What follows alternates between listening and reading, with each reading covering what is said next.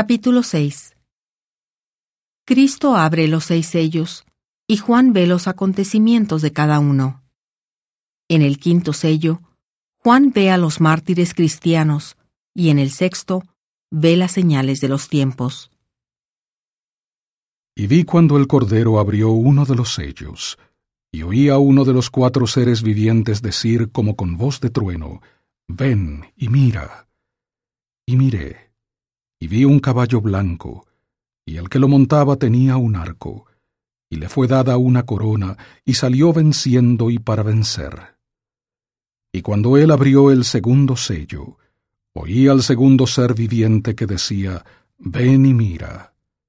Y salió otro caballo, rojo, y al que lo montaba le fue dado poder para quitar la paz de la tierra, y para que se matasen unos a otros, y le fue dada una gran espada. Y cuando él abrió el 3er sello, oí al 3er ser viviente que decía: «Ven y mira». Y miré, y he aquí un caballo negro, y el que lo montaba tenía una balanza en la mano. Y oí una voz de en medio de los 4 seres vivientes que decía: 2 medidas de trigo por 1 denario, y 6 medidas de cebada por 1 denario, pero no dañes el vino ni el aceite. Y cuando él abrió el 4º sello, oí la voz del 4º ser viviente que decía: «Ven y mira».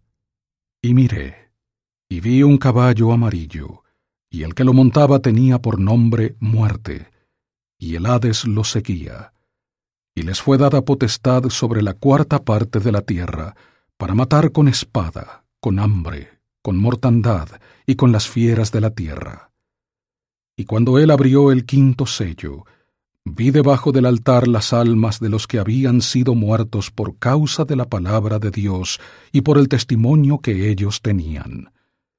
Y clamaban en alta voz, diciendo: «¿Hasta cuándo, oh Señor, santo y verdadero, tardarás en juzgar y vengar nuestra sangre de los que moran en la tierra?» Y se le dio a cada uno vestiduras blancas, y se les dijo que reposasen un poco más de tiempo, hasta que se completara el número de sus consiervos y hermanos que también habían de ser muertos como ellos.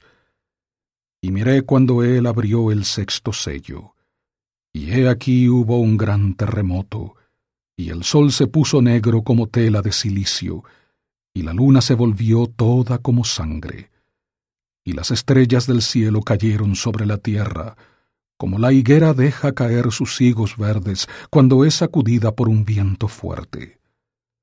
Y el cielo se retiró como un pergamino que se enrolla, y todo monte y toda isla fueron removidos de sus lugares.